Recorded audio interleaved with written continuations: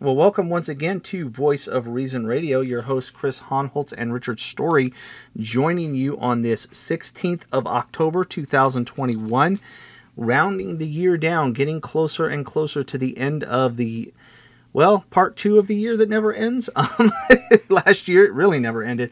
But we have been really grateful to continue to do this program with you all and continue to just be able to have this platform and talk with all of you, be able to share our thoughts and our view of things as we try to reason through the things of the world, the things of life through the scriptures, and try to always encourage you to do so.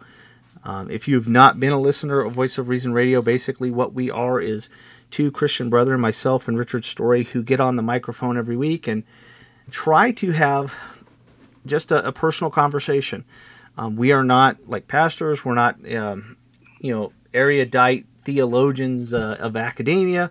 We're just Christian brethren just like you, and we're always trying to think about how do we view this issue, not through our own personal experience, not through what the world says, not through the values and thoughts that we were brought up with. Rather, what does the Word of God say? So we have always tried to do that, and we just welcome you along for the conversation that we're having. Conversation is such an ugly word because so many have tried to co-opt it, but we don't do that kind of conversation. We don't use the conversation as a a code word for deconstruction and all those things. But we actually use it in this normal sense of the word, like we're actually talking and having a conversation back and forth. So we're grateful to have you. Want to remind you we are part of the Christian Podcast Community, collection of podcasts of like-minded Christian brethren. We try to support one another, we try to promote one another, but we do so because we feel confident that what you're going to listen to is always of good, sound doctrine.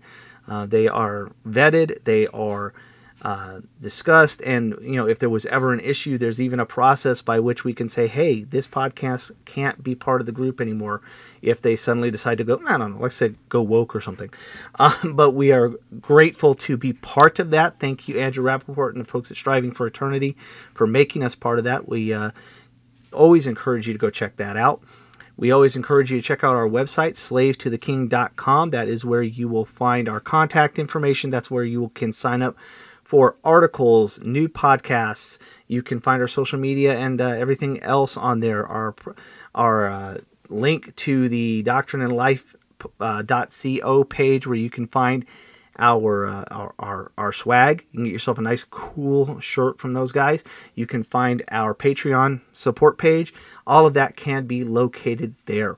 So we are grateful to be with you this week. Grateful to come back and be on the mic with my brother Rich. How are you doing, my friend?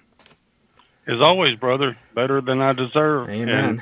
And hopefully I can expand on that a little bit tonight.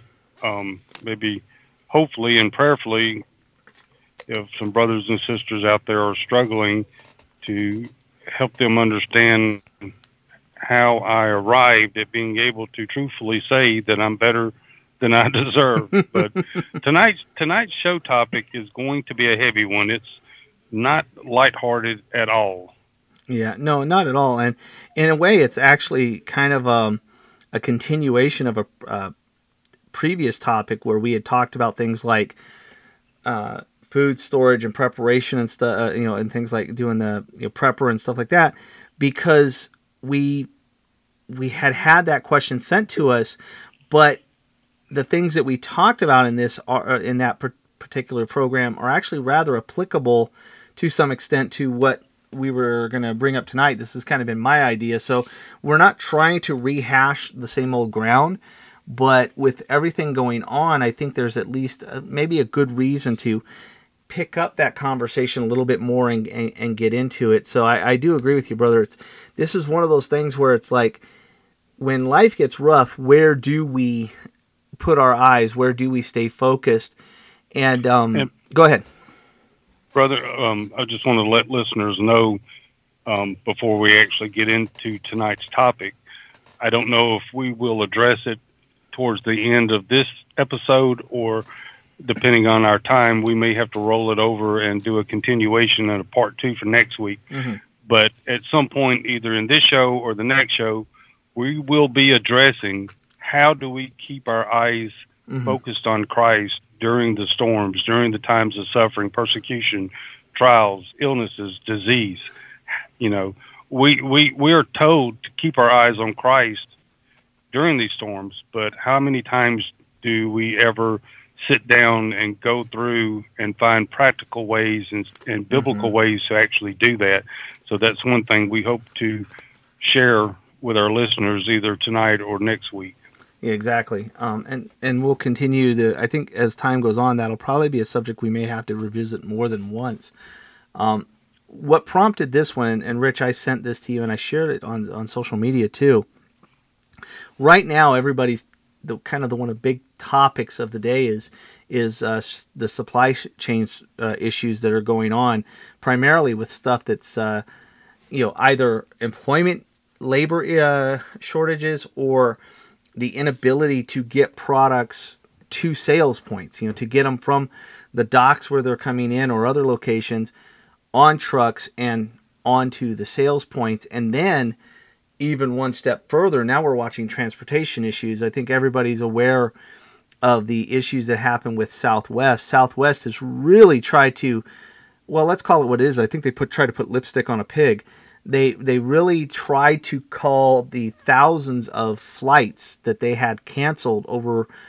It started over I think it was last weekend, and then continued throughout this week. And they tried to say, oh no, it has nothing to do with staffing shortages. It had to do with, what did they call it? The air traffic control management systems, and that there was rough weather and that caused a conflict. And the interesting thing about that, Rich, is that while there are many places that have had cancellations of travel, none to the extent that Southwest was having. We're talking hundreds upon hundreds upon hundreds of flights canceled, people like stranded for days trying to get other flights, trying to get rental cars, whatever. Just stuck because these flights were canceled. And now the rumor mill, and this is the problem with social media, of course, is you have people that are, okay, CNN, MSNBC, those guys are not going to tell you the full truth. We know that. Even Fox News is kind of iffy at times. But there were various, alternative news personalities, and I'm not talking about like Bob's News Site or something like that, but individuals who are well known, who are doing reporting through various alternative news sites, were saying they were receiving information that either because air traffic controllers, and I think it was in Florida, walked off the job one particular day because of certain medical mandates. I'm trying to be very careful about how we say this, or because of pilot or crews suddenly not available. Southwest has utterly denied all of that. They said, no, we've had no such thing happen. And in fact, the unions that govern that said, there's no official action, which apparently to do something like that, like strike for pilots, is actually illegal. But that doesn't mean that it didn't happen. It just means that there's no legal, official strike going on. And so that they've really, really tried to kind of sugarcoat this, but the reality is that the weather was nowhere near as rough as they were trying to claim, that would have stranded so many flights. And there's the idea that a air traffic control management system issue caused only one particular carrier to more or less shut down. Go ahead, yeah. I know you would be familiar with this, and I don't know how old the expression is, but basically it sounds like they had a case of the blue flu. Yes. Although when it applies to air traffic controllers, I'm not really sure if it has a name. Sky flu, maybe? Maybe. It could be, yes. Blue flu, if those who have not heard it, that's a term that you've often heard in law enforcement. Now, law enforcement agencies can't strike, but there's been times when the, quote, blue flu has hit in law enforcement agencies when large numbers of law enforcement officers suddenly got sick. Especially during times of negotiations with city contracts and stuff like that. So this unofficial type of strike thing. Again, this is based on information that's coming secondhand, so we have to take it with a certain grain of salt. But when you've got people in Southwest uniforms on social media talking about these issues, and they're holding up a sign talking about how their job's in jeopardy, I think there's some reason to take at least less of a grain of salt and recognize that maybe the CEO of Southwest wasn't being so honest.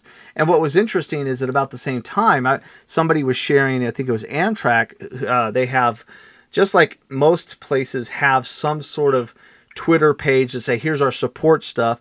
Amtrak had one, and they actually point blank said, hey, on this day, these two trains are full on canceled because of crew issues. They didn't have crew. So you've got not enough bodies in the workforce. So you have stores, restaurants, etc., factories putting out less product, putting out or having less hours available, etc. You've got shipping issues because we know there's stuff going on overseas, such as coming out of China and stuff. But we also know here in America, we're having trouble getting products even onto shelves or moved to shelves because ships are coming in, but they're stuck because the boxes are stuck on the docks because not enough bodies to get the stuff off the docks. Hey, brother. Yes. Another interesting aspect of this that most people don't know and don't realize and probably have never been told, a lot of this, granted, there's a million different things going on right now. Mm-hmm. But if you took the Rona issue out and all these other issues out, some of what we're starting to experience was actually predicted about 15, 20 years ago. I forget the technical term, but basically we have reached that point where so many baby boomers have started to retire that there's a huge shortage in manual labor and skilled labor personnel that probably has helped contribute to some of this because we're 2021, and I've heard this talked about back in like 2000, 2005 about, at that time in 20 years, I think it was, or 25 years, that there's going to be a huge labor shortage because the number of people predicted to retire in like trade skills, plumbers, electricians, truck drivers, other technical type jobs, because when you go to talking about truck drivers and the people that work the docks and even like train conductors and all this, those are still skilled technical trade type occupations. And when you have, say, 1 million people doing these jobs and half of them retire and you only have, a very small percentage of new people coming in training to do that, you're going to end up with a huge shortage. And a lot of this actually was predicted by labor experts decades ago based on young people graduating high school, going into college, the decline of trade schools, the decline of union members that, like when you come out of high school, you can apply and become an apprentice in some of these union trade skilled type jobs and do basically the same thing in other areas that's not union involved, but they were basing it on union membership in like Boilermakers Union, Plumbers Union, Electricians Union, Truck Drivers Union, all these type of things.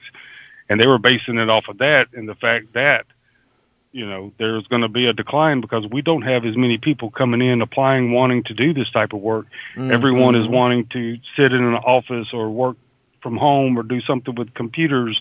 And I think through that retirement attrition type thing, we are starting to see one aspect of that happen in our nation's economy and job market. Not to mention the fact right now, we still have people making more money drawing unemployment than they were making while they were working. Absolutely. And that's just what I was going to get at. As you rightly pointed out, if you took COVID off the shelf, so to speak, and all the things that came with that, and you just looked at that was going to be an issue enough, because there is a less of an emphasis on skilled labor in the current generations. They don't want those kind of jobs. They want to get, they want to get to college. They want a career where they're going to make $1 million. They want to be a CEO. They want to be, some sort of, pop star idol. They want to, so many younger people today, are they looking for jobs? No, they're trying to be social media influencers. They want to make money. I mean, my goodness, the sheer volume of YouTube channels. And I'm telling you, there's some neat stuff there, but people are making money just doing that. And so you have less skilled labor out there, less factory workers, less production. And that's just from that perspective. You just took everything going on out of the equation.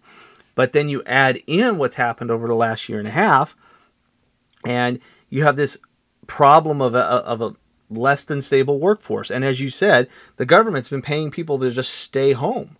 So you got people that are running businesses that are trying their darndest to get employees to come in, but you've got people that are making a paycheck sitting on their backside doing nothing. And thanks to the government, they weren't even paying for their rent or their mortgage because they were, I might get evicted eventually, but I can take, I can just take the money I'm getting from the government and live, and I don't have to do anything. So you've got that. You had eviction moratoriums. You had federal government paying people to stay home because stay home, stay alive, blah, blah, blah. And then you have trying to get people back to work. So now you've got fewer people in the production industry, fewer people in retail, fewer people on the docks to send in and take in and send out materials. Now you've got less stuff hitting the shelves. Oh, and by the way, just another wrinkle in the whole thing with the docks, and I was telling you in pre-show, Rich, I was reading an article, I think just yesterday. Part of the reason trucks are not getting in and off those docks as fast as they can is because California has regulations on the age of the vehicle coming onto the docks. So it has to be a newer vehicle. I can't remember the year. I wish I could remember it. But they were like, if it's older than this newer age of vehicle, you can't bring it on the dock. Yet you've got a lot of truckers who are looking at California's other regulations coming up, which is by 2035, everything over there has to be electric. So not to mention the fact that I've seen this and posted on more than one thing. They are wanting to ban gasoline-powered grass-cutting devices, blowers, and lawnmowers in like next 2 or 3 years. I mean, California is on a path of self-destruction beyond anything I've ever seen a state do. I mean, even in a very communist-controlled area. I mean, you'd have to be, I don't even know, I can't even come up with a description how crazy you'd have to be to intentionally be doing things that are going to destroy your economy. I'm no economist, but I know enough to know that when you start doing all of this and you start having people leave your state, businesses leave your state, you're not going to have a state left by the time it's over with. And that's exactly it. And the sad truth is that there are so many people that continue to vote for exactly this. This is what they want. They want the government intervention. It's insane.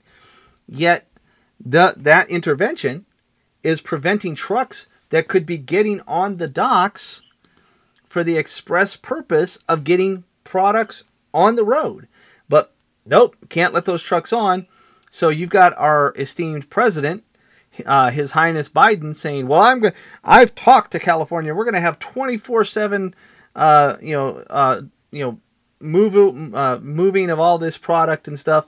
Except number one, as I was reading an article today, he gave no timeline for that, so we have no idea if or when that'll actually ever happen. But number two, even if you have 24/7, operations, you're barring a great number of vehicles from coming in because, in your estimation, they're too old. There's a they're not green enough. They're too much pollution, I guess. And so even if you have a 24/7 operations, you don't have enough trucks.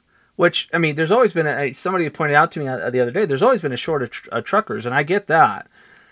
But then you cut it down even further by saying we're only going to let X number of % of trucks that are available to come onto the docks. It's insanity. So you look at that, that means less product is getting out. you've also got the government saying, hey, and our, again, His Highness Air Biden has said it's no longer going to be all businesses with 100 or more vax or test. He just said, I think it was 2 days ago, 1 day ago, 2 days ago, I think it was. No, all businesses with 100 employees or more, vax only. That's the only way that they can work. Now I think it was Delta Airlines just made the news yesterday. Delta Airlines basically said on that idea. And you can quote me on that. So, but, interesting side note on that topic. I don't have the link, but there was a company. They had 149 employees. In order to stay open, they were going to have to either force the COVID mandate on all the employees or start letting people go. They decided we're not going to enforce the mandate. Mm-hmm. So what they did, instead of laying off the unvaccinated employees, they laid off the vaccinated employees since they were more capable of being able to go out and find another job at a company that was only hiring vaccinated employees. Yeah. I thought that was pretty ingenious myself. Pretty clever. they kept the unvaccinated and laid off the vaccinated people. And in an interview, they were getting slammed pretty hard for doing it. But they just pointed out and said, we're not going to force a mandate. We're not going to lay off these unvaccinated people since nobody else is going to hire them. Yeah. So we decided to lay off the ones that had the better chance of landing another job. So they laid off the vaccinated people. I'm sorry, but I just found that hilarious. That's, you know what? That's why everybody who thinks, oh, the government should be the folks to run this. This is why you don't want the government running things, because the government kind of tries to make everything fit into these picture perfect little boxes. And they say, this is going to fix the problem. And then you come up against reality. Well, let's see. I have a company of 150 people. I got to get rid of 40. I've got to get rid of 51 to make it less than 100.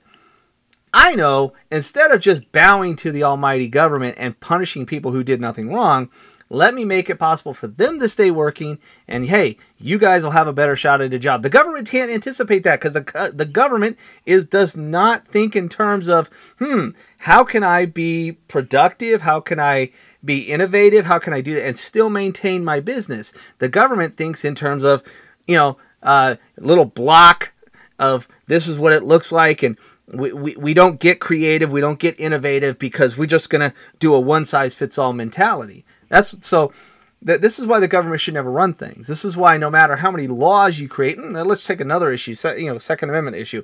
No matter how many laws you create to try to prevent, say, AR-15 from being purchased, you're always going to come up against innovation, which is going to meet the requirements that the government has set out, because the government's not innovative, the government's not creative, and yet the firearms manufacturer will always go, well, this is how I can still make the firearms, still sell it, it's still usable, it still works fine, it's just going to look different. So this is why government can never do it. It can never be creative. But anyway, getting back on track. But yeah, I think that was great. Beautiful thinking. I hate to see anybody be laid off, but if you're going to lay off somebody, at least the ones who can get a job. But anyway, and go ahead. This will really ruffle some feathers. The owner of the company was a white male. 80, I think it was 86% of the company. 86% of the employees were minorities. The ones that got laid off that had taken the vaccination, I think it said 95% of them were of Caucasian descent. So you woke people out there, you do what you want to with that one. I love that. That's just so great. So you've got less workforce, you've got less stuff coming off the docks, you have government intervention that's creating these problems. It's actually causing companies to fire people or lose people who will walk off the job. And we've got a complete media blackout on it. They won't talk about this issue. They want to. My goodness, I think it was Washington Post that somebody shared the headline on it, and I couldn't find the article. I wish, because I would have loved to have read it. It says, "We need higher and longer inflation," as if inflation is a good thing. And so you get the media not only like doing a media blackout on how negative this is, but they're actually gaslighting everybody and saying, no, it's a good thing that you can't find anything and everything's too expensive for you to buy. And they're actually another Go ahead. Another side note.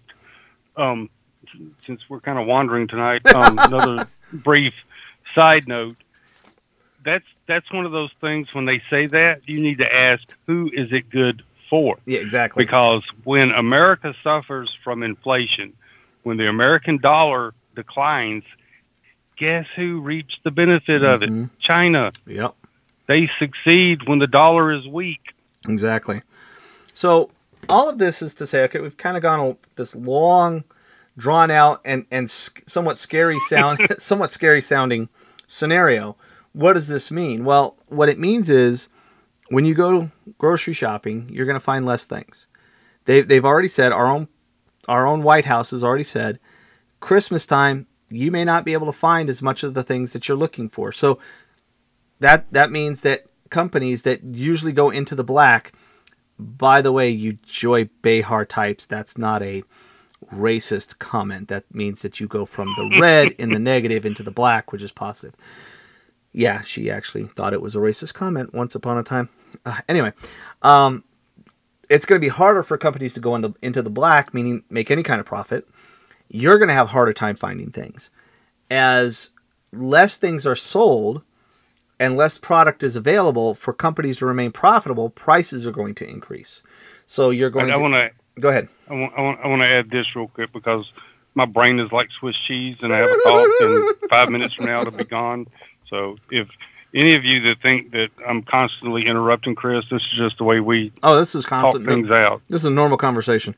Because we're doing this over our cell phones and we're not looking at each other, so we can't take facial cues and those typical type things. But I saw a chart the other day, and I think it was based on the last quarter of Trump's being in office, and it was a cost comparison, and meat was the one that stood out in my mind. Right now, beef is costing about 12% more than it did this time, I think 3 years ago. And just by coincidence, I was talking with someone not long ago who works in the beef industry. They own a cattle ranch, and they have, they raise and sell thousands of head of cattle each year. And what they're making and what the beef is selling for, to the places they sell it, that has not changed. They say that the price increase is coming from somewhere in the middle, that there's really no logical explanation for the increased price of beef. And I know, like, if you've gone to the grocery store lately to get a pound of hamburger meat, in some places it's like $7, $8 a pound, right, where it's normally, under $5 a pound. And there's really no logical reason for that. And they have questioned the price increase from within the cattle industry, and they themselves cannot get straight answers on why the cost of beef has gone up so much. Because according to this individual, and like I said, they own a cattle ranch, and that's what they do, is raise and sell cattle for beef for, to make it to the grocery stores and everything else. But, there's not less cows being processed. In fact, the demand is actually up, and nobody could really give an answer as to why the price has increased as much as it has, right, other than what you were leading to is that there's such a shortage in transportation that individuals and companies are taking advantage of that and jacking the prices up. Yeah. Used to supply and demand, when supply was high, price was low, and when demand was, I got myself mixed up, but you understand what I was saying. But, the supply and demand has not increased or decreased. Yeah. It's just the prices are not reflecting the way it truly should be. And there's so much of that that's being impacted by things like increased gas price, increased transportation costs. Some of those things are impacting it as well. So even though there's not a gas shortage, although who knows whether we'll see a revisitation of the Carter administration, and maybe one day we'll see that happen next. But while gas is plentiful, it's costing more. It costs more to put into the truck, to drive the truck down the road. You did that, Biden, right? That's something you should be proud of, right? Anyway, all those. Let me add this: all those people and the ones I know personally that were posting riding with Biden. I guess they have finally figured out that riding with Biden meant a broken down old wagon with square wheels and a dead mule. Amen. So all of that's creating, you have shortages, you have labor shortages, you have transportation issues, you have rising prices of gas and transportation, you have processing issues. All of this is causing what? It's causing an impact on you being able to go to the store, buy groceries, buy daily needs, buy gifts for family and friends for Christmas or birthdays, the ability to take vacations, the ability to pay your bills. I mean, they're anticipating an increase by at least in the realm of hundreds of dollars for keeping your home warm this winter. Again, coming from the White House. So all of this is going up. All of this is becoming harder to find. All of this is becoming harder for us, just as citizens in what is supposed to be one of the most prosperous nations in the world. We're actually seeing a reversal of our prosperity back to the days, potentially, of the Carter administration. Back when you had things like the misery index. I mean, a government entity actually referring to the misery index. Go figure. Well, I'm sure a lot of our listeners are too young to remember. That's what I was going to say next. Days. Okay, well, I'll hush and let you get on. No, that's okay.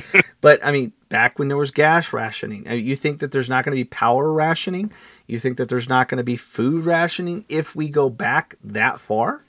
I suspect it's quite possible, and I don't believe, Rich, that either you or I are the only people beginning to be concerned about this. And this is why I say this kind of dovetails off our listener requested show on prepping, because I think most of us are we see the Facebook posts, we see the news articles, we see Jen Psaki, just complete gaslighting the American public as she's talked to about this during press conferences. And we recognize this is not looking good. This is not looking good for our day-to-day living. And so when I looked at this, and I saw what was going on, I recognized, hey, we might be going to a period of time that is going to be very uncomfortable. And as you just said, Rich, many of our listeners are probably they might be anywhere from the 20s to 40s. Some of you guys are in the 50s and 60s. Some of us were alive at that time during the Carter administration when all this stuff was going on. Some of us, I was born in 74, so I would not have remembered any of that. But some of you guys have been around, maybe you're, like my father who's in his 60s, lived through those times. But the vast majority of us, post-Carter, going into the Reagan administration and forward, even under George Bush when we had the housing crisis and the economic downturn, which radically impacted our economy, we could still find groceries in the store. We could still find, things that we needed for our day-to-day living. We could still get groceries and stuff. It was harder because less jobs were available. It was harder because less income. But what we're having now is a flip. We're seeing less availability of product to buy. We're finding higher prices for what is available. We're finding transportation, travel, all of this is getting restricted. So the jobs are out there, the paychecks are available, but we're on the other end of the spectrum now. We're actually, you could be working, you could be trying to provide for your family, but you're finding it much more difficult to do so because your paycheck isn't covering enough. Things are costing more and they're harder to find. So the reason we wanted to talk about that, and we'll do this with the remaining portion of the show because we've kind of belabored this point a little bit, and I certainly don't want to panic anybody. I know most of us are probably feeling that angst, is to talk. Hey, brother. Yeah, go ahead. I will speak briefly on from personal experience because I am somewhat older than you. I do remember the 70s and the Carter administration and a lot of what took place. And there's a lot of older guys around like myself that maybe we're not necessarily what you would consider wise, but we have been around and lived long enough and have been able to see, live through things, and we can see what's coming. Basically, what I'm getting at is, for some of us, if we tell you you can ride a rooster, you better be finding yourself a saddle, because we know what we're talking about. Yeah, exactly. And that's the really sad part about us, is that I think the great many people right now listening to what we're talking about aren't familiar with what that's like. And yes, Rich, they need to listen. They need to listen. The reason that's important is this is not a program to make you worry. It's a program to get us thinking rightly.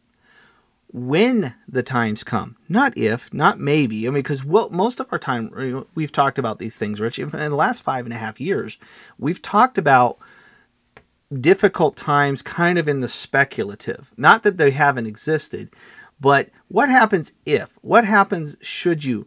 Now it's like, what do I do now that this is happening? This is kind of where we're looking at. So we want to put aside that debate of, why is it happening? Is it a bad thing that's happening? What can we do to fight the administration that's causing that? That's a discussion for a separate program and a separate time. The question I want to ask, Rich, is, as Christians, are we prepared for this? And I'm not talking about prepared in the sense of, do we have a root cellar filled with toilet paper, flashlights, water, and food? I'm not talking about that. I'm talking about, are we prepared spiritually? Have we prepared our families to live in such times? Because that's what I think we aren't. There's a lot of people wanting to debate this terrible situation that we're finding ourselves in, and the how and the why and how to fix it. But Rich, I don't hear a lot of people talking about, how do we live through this spiritually? How do we lead our families? Well, I just would like to add to that. As Christians, are we prepared for the realization and truly discovering the difference between what we want and what we need? Amen. And that to me is the heart of the issue, because I know I'm guilty of it myself. There's a lot of times I'll see something and think, well, I need that. No, it's not that I need it. It's just something that I want. Mm-hmm. So are we prepared to deal with that? Are we prepared to have to give up some of the wants in order to have things that we and our family actually need? And even that aside, like you said, no one is discussing, at this moment, what should we be doing spiritually to prepare for what's coming and for what's going on now, and I loved, it was in your notes, you were in preparation for this show, you were talking about when Peter took his eyes off of Christ and was focused more on the storm than he was Christ. That right there in that passage leads, to so many things that we need to be examining, looking at, and doing in our lives and in our family lives when it comes to being spiritually prepared for not only economic problems, but, sickness, suffering, disease, trials, tribulation, and whether it's economic or physical or, from the government, the answer is all the same for all these different problems. And that's exactly it. We have to be prepared in our hearts, in our minds, in our faith, to be able to look at what's going on and recognize God's sovereign hand in it. We think that we are the masters of our destiny. We think we're going to make the plans. Like James says, you who say we're going to go to this city, live for a year, buy and sell, and make a profit. That's kind of how we look at life. We tend to think of ourselves as being the master of our destinies. Yet James says, it should be, if the Lord wills, we will go and do such and such. Why is he saying that? Because ultimately, whether we succeed or fail is in the hands of God.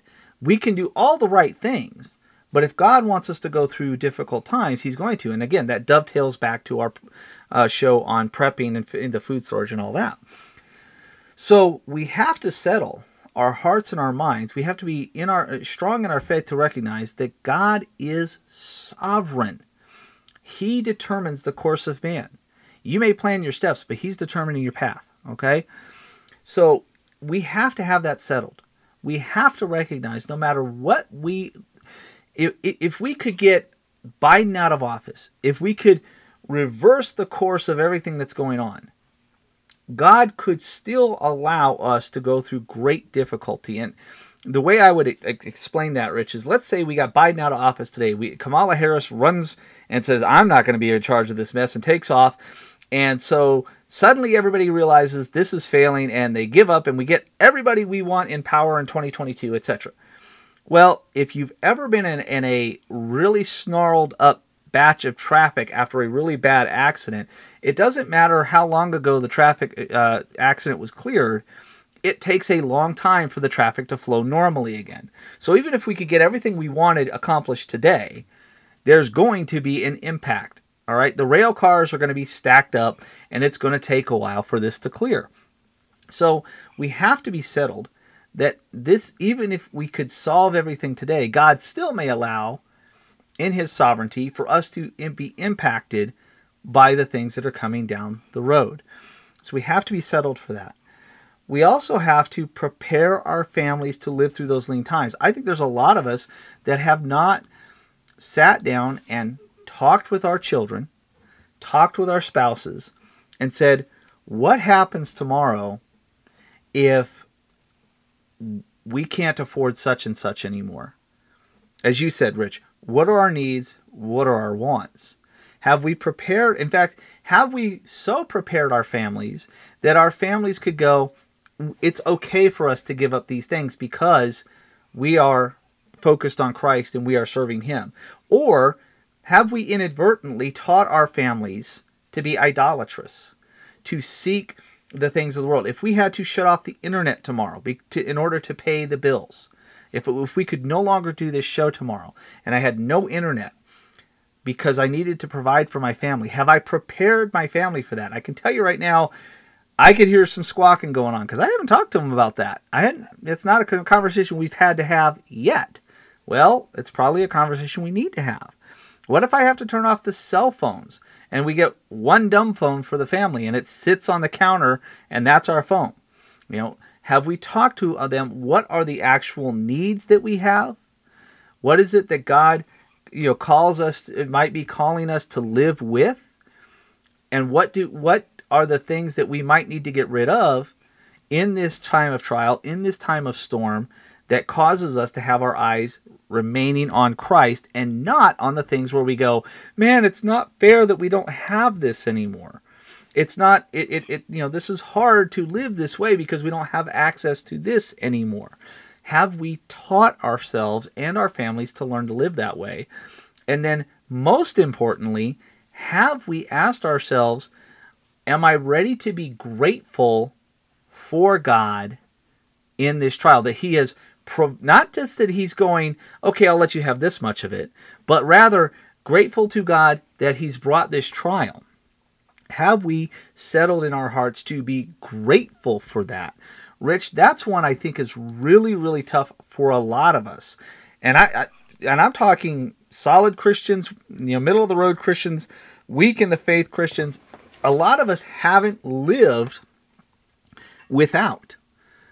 Some have, but not a lot. Well, I'll speak a little bit from experience. I've been there and done that. Mm-hmm. And there have been times looking back that I'm now grateful for what the Lord allowed me to go through, mm-hmm. because in turn, I've been able to turn around and help other people from my own experience having gone through that. It's like I've been on that ship. I made it through that storm. I know the safe passage and how to navigate the waters. Let me try to help you navigate the waters that you're going through. That is actually one reason why we are allowed to suffer at some times, because in order for us to be able to actually help someone else in times of trouble, we have had to traveled that road ourselves in order to completely understand and be able to provide biblical counseling and help to our brothers and sisters that are going through it maybe for the very first time, a lot of times maybe the first time ever in their life. And that in itself means that we were actually blessed by that trial or by that suffering, because in turn we can now bless someone else with our wisdom and experience and try to help them through the same thing. Yeah. That makes sense. No, it absolutely does. I mean, that goes back to what Scripture says, that, we who go through these trials are comforted by God, so that we in turn, and I'm paraphrasing here, can comfort those in the way that we have been comforted. So absolutely, I absolutely makes sense. And there's something else I'd like to bring to this. So when we're being grateful to God and we're looking at less becoming available, maybe doing away with some of the things that we've become accustomed to. Maybe it even means we can't live in the house that we live in anymore because things have gotten so high and out of price range. We have to not only downsize what we own, but where we live. So these are challenges. We need to think about these things. Well, what does God say to us about that? Well, going back to 1 Timothy chapter 6, Paul, writing to Timothy, says, "But godliness with contentment is great gain, for we brought nothing into the world, and we can take nothing out of the world." So what are we called to? We're called to godliness and to be content with wherever we are. Remember, this is Paul who also said that through Christ, I'm going to mess it up because I'm getting ahead of myself.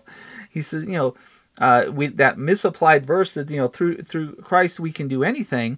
Well, that misapplied verse is often like, well, because of Christ, I can be a pop star or something. No. He says in that same letter, hey, I've learned how to do with plenty and how to live without. But because of Christ, he can do anything. So his eyes are fixed on Christ. His eyes are fixed on serving the Lord, and then he is content in whatever place he finds himself, either with or without. So he says, godliness with contentment is great gain. Being content in whatever the Lord provides. Why? Because we can bring nothing into this world, and we're not taking anything out with us. So we're content with wherever he places us, with whatever he provides with us, no matter how much or how very little that may be. And then he says in verse 8, but if we have food and clothing, and by the way, he's not talking Saks Fifth Avenue. It's like, he's not talking 5-star dining. He's not talking about being able to go and run and get takeout whenever you don't feel like cooking. He's saying if we have food and clothing, in other words, the basic necessities of life, with these we will be content. And Rich, I think, and I pray I'm wrong on this. I pray we don't go back to the days of the 70s when we have all the terrible shortages of everything. And I pray that maybe tomorrow God is gracious and allows the stores to be replenished and people could go back to work and all these things. And maybe our government would stop losing its mind for 3 seconds. I don't know. I know it's asking a lot when it comes to the government side of it, but maybe that would happen. We don't know. We don't know what God has intended for tomorrow. Go ahead. Backtrack on you just a moment. You were quoting from Philippians 4, verse 13, I can do all things through him who strengthens me.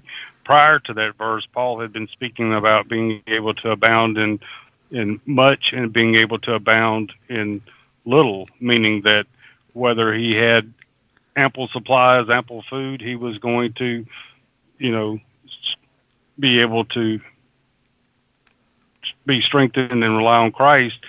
And he was going to be able to be strengthened and rely on Christ, even if in times of need and in times of lacking those things. Mm-hmm. And I think that was basically what you were alluding to, that, and that verse that you read in Timothy overlaps with this, which also overlaps with what Paul wrote in Colossians chapter 3, but I'll get to that later. But, it's amazing. People, and I know this is getting off topic just a bit, but, people read the scripture and say, well, this is what it means to me. No, we have to use the lens of Scripture to interpret Scripture. Mm-hmm. And in these subjects, like we're talking now about suffering and relying on Christ and keeping our eyes focused on Christ, there are so many verses that overlap and prop each other up that explains and admonishes us to do this very thing. Mm-hmm. And sadly, I think especially in today's world, like you were talking about earlier, we focus more on the blessing. We put our hope and faith in the blessing Mm-hmm. more than we do the one who actually blesses us. Amen. And yes, sometimes when we're made to suffer and go through trials, it's not that the Lord is trying to be mean or cruel. It's actually to bless us for something that we can't see down the road. Exactly. And that's really the big thing, is because, as you said, we focus on the blessing rather than the blesser. In that same passage, as he goes on to talk about that we need to be content in all things, he talks about those who desire to be rich, that those who have the love of money, as that is the root of all kinds of evil. Yes, most of us aren't worried about being rich. Most of us aren't trying to make money hand over fist. Anybody listening to this program is probably not somebody obsessed with wealth or power or position. If you're listening to this, you're probably very like-minded with as we are. But as you said, Rich, to your point, we tend to evaluate how well we are doing by what we have, and whether we've gotten enough or we need to get more, or maybe it's just a little bit more, because it's kind of the nature of the culture that we live in. And we sometimes identify, we kind of become, practically speaking, we kind of become a works-based people, because we think, hey, if I've done everything that I'm supposed to do for Jesus this week, then my week should go well. And if I didn't do everything I was supposed to do, well, that explains why my week didn't go well. We come, in a practical sense, we become works-based. And in a similar way, we kind of look at life is going in a good direction, and that must mean God is blessing me, forgetting that God puts us through the refiner's fire. So in some ways, we are much like the person who desires to be rich, but we just define our level of rich as just a little bit lower. Maybe it's comfortable. Maybe it's being able to get to retirement. Maybe it's being able to take those vacations, or maybe it's not having to pay $50 to fill up your 4-cylinder, a beater car that you've been driving for years, and you've been able to pay the bills because you haven't had to go buy a new car. But now, because of inflation, it's costing you even more to fill up. But man, this car is killing me, because now it's starting to break down, and I would have to get another car. But you see how that goes? We start evaluating our level of rightness with God by whether or not we think we're being blessed, yet God in his sovereignty uses the difficulties to purge us from those things that we have become idolatrous of. Does that make sense, Rich?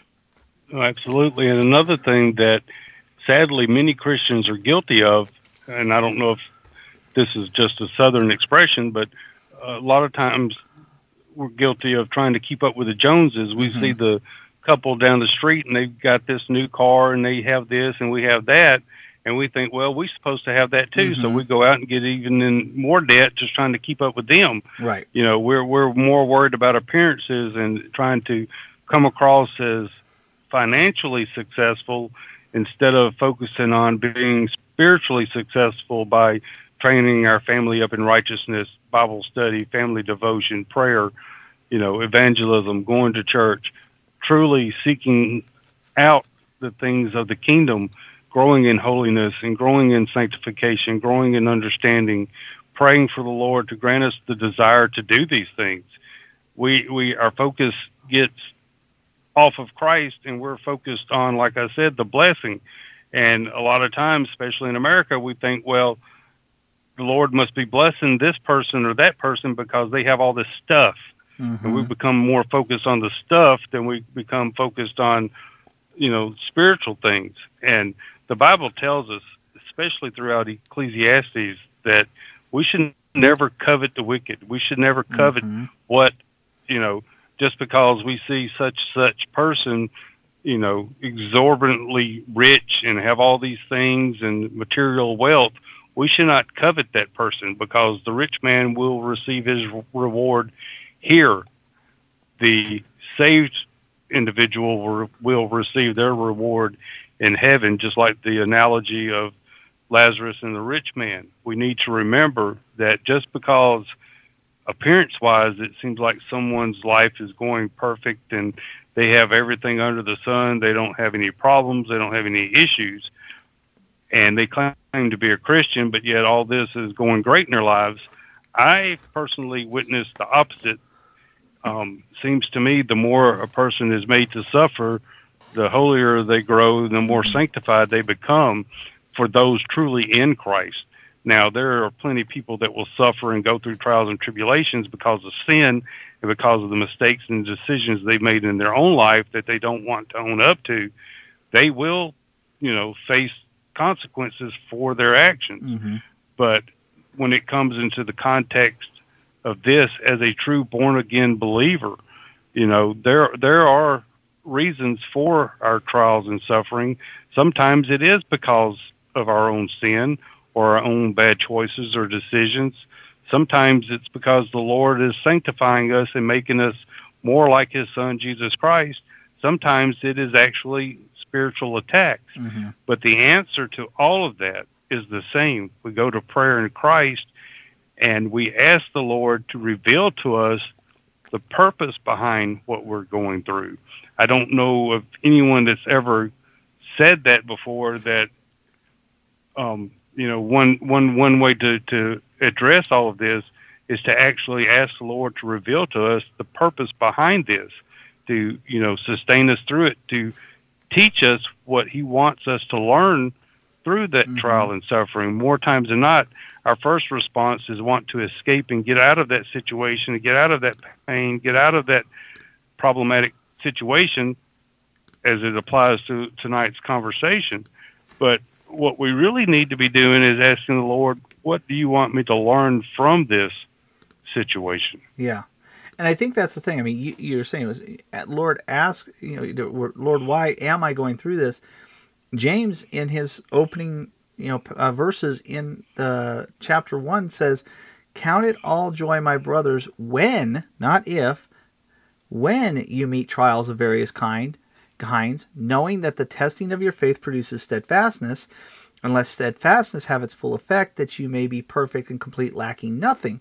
So the first thing he says is to count that trial as a joy, because it's a testing of your faith, which will produce steadfastness and will perfect and complete you over time.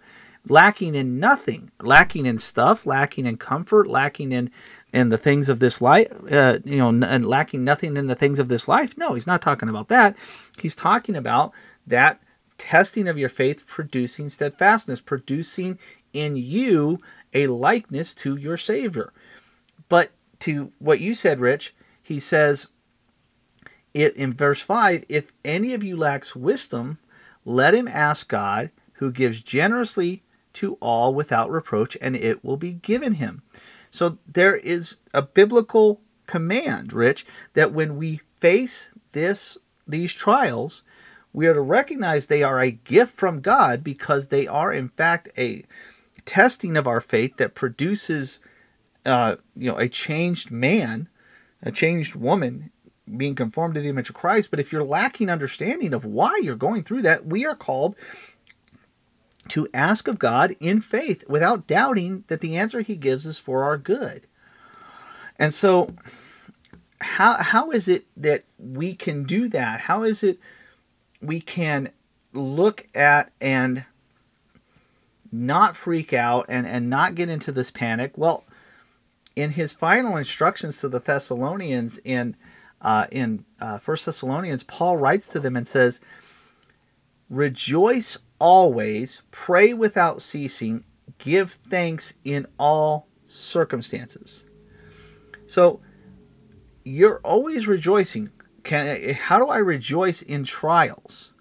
How can I possibly rejoice in trials? Because, going back to James, We recognize those trials are God's way of testing our faith and perfecting us. So, in turn, we're in constant state of prayer, in communion with our Savior, constantly coming before Him, putting our petitions before Him, seeking to be not only saying, Lord, here's my situation, but also, Lord, change me. Lord, sanctify me. Lord, make me like you. And be thankful that He's using these circumstances to conform you to His image. That's the thing. Have we settled in our hearts that there could be difficult times ahead? Have we settled with our families? There may be things that we must do to make it through those times, but most importantly, have we settled in our hearts to be in a constant state of rejoicing, praying, and giving thanks? Rich, I don't believe we do this well enough. I know I don't. I guarantee you I don't. Because I have a bad day at work. I come home grumpy. I come home with a semi-okay day at work, but things are going chaotic in my home. I'm grumpy. So I know I'm not giving thanks the way I should. I'm not being grateful to God. And if I can't give gratitude to the Lord, if I'm not praying and seeking to be conformed to His image in those things, what's it going to look like when gas goes to $5, $6, $7 a gallon? Not saying it will go that high, just possibility. What will it be like when I do have to turn off the internet, or I have to get rid of my cell phones? All right. What will it be like if I have to downsize my home? We have to be now willing to settle our hearts and our minds that we will do these things, that we will give glory to God. When you get into an argument with your spouse, are you willing to give thanks to God that that spouse that He gave you is there for your sanctification? Are you willing to do that? If you can't do that, you cannot do this when it's really bad. And we need to be willing to do that. And he says in verse 18, "For this is the will of God in Christ Jesus for you." Recognize that when we are going through these things, it is God's will in Jesus Christ. Whether it's a good day or a bad day, whether it's a good life or a hard life, it is His will for you. There's nothing. I'm not saying that we don't say, Lord, this is the difficulty I'm facing. Help me out of it. Help me through it. Give me the solution. There's nothing. We're not saying that. What we're saying is God's answer may be He's not going to take us out of it. He's going to carry us through it. And it's going to get hard, and it's going to get difficult, and it's going to get painful and uncomfortable, and it may cause unanticipated problems we never saw coming. But we rejoice always because, as it says in James, God is using these to produce steadfastness and to make us perfect in Him. And so my hope, Rich, as we're wrapping this up, is to be able to encourage Christians to say, with what we see coming, with all these moments of anxiety and what could be the shining the light on the problem of what's about to come, are we prepared to face that as Christians? I hope we've encouraged that. Before we let folks go, is there anything you want to leave them with in this? Well, I would like to add that I think we need to do a part 2, because I still would like for us to address actually how do we keep our focus on Christ. I know we've encouraged people to do that in this episode, at least I hope we have, but there's actually some practical biblical ways that the Bible instructs us on how to actually keep our eyes focused on Christ during these times and during what we're experiencing now and what's coming. I truly think is coming down the road. But I love everything that you said in closing, brother. And just on this episode alone, I hope it does encourage our brothers and sisters to, seek out the Lord, and not only for relief for what we're experiencing and going through, but also seek out the Lord and look to the Bible for answers, because I'm convinced there's not an issue or problem that we face on this earth that the Bible does not have an answer to. We may not like what we find, we may not like the answer, but the Lord provides an answer, because the Lord will grant to each person who seeks out for wisdom. And you mentioned about praying for wisdom. The Bible tells us to do that. So I hope this has, encouraged the brothers and sisters to be looking more towards Christ. But hopefully, if the Lord allows and we're able to record again next week, we can to sit down and address what the Bible says and how we actually can keep our eyes focused on Christ during these times. But I love this show idea. I know you sent this to me earlier in the week, and I hope that the brothers and sisters will get something out of this. And anytime anything good comes out of our mouths, know that it was provided by the Lord. We take responsibility for anything negative or wrong, but the Lord gets the credit for anything good. Amen. But in closing, I'd like to say, like I try to close in each week, whatever you do this week, make it a point to proclaim the way of salvation at least once a day. Amen. Amen. Folks, thank you for your time. Like I said, and I know Rich and I talked in pre-show, we've talked about on some of these issues before, so maybe some of this sounds a little familiar and you're like, hey, you guys have talked about this plenty of times. But when we see things coming up and we recognize not only have we talked about this in the speculative in the past, but we're seeing a practical, real-time event happening where we now have to start putting this to practice. We're going to remind you. Paul, I think it was, was it Paul? Now I'm forgetting who said it. Oh, I hate when I try to think on the fly. My brain goes dead. But he says, I've said this to you before, but it's safe for me to say it to you again. In other words, it's Paul good. Said it. Paul said it.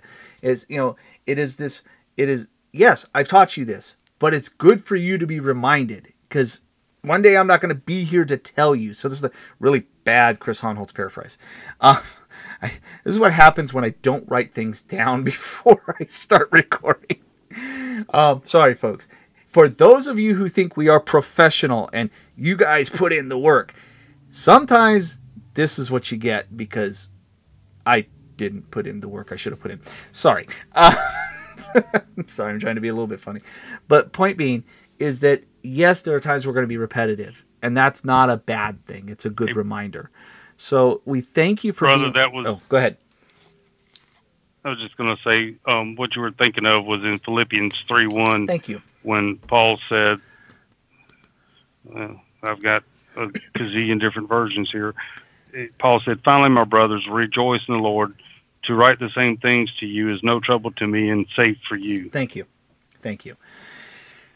See, this is why scripture memorization is good, and why when you're getting older like me, it should have been something you were doing much earlier on, because then you remember the Chris Honholtz paraphrase and you forget what part of scripture it's in.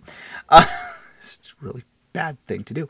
So anyway, the point being is that we may revisit these issues. We may talk about them again. And that's a good thing, because it's a reminder of what Scripture tells us, and it gets our eyes focused on what the Word of God, rather than our own interpretations or our own personal opinions.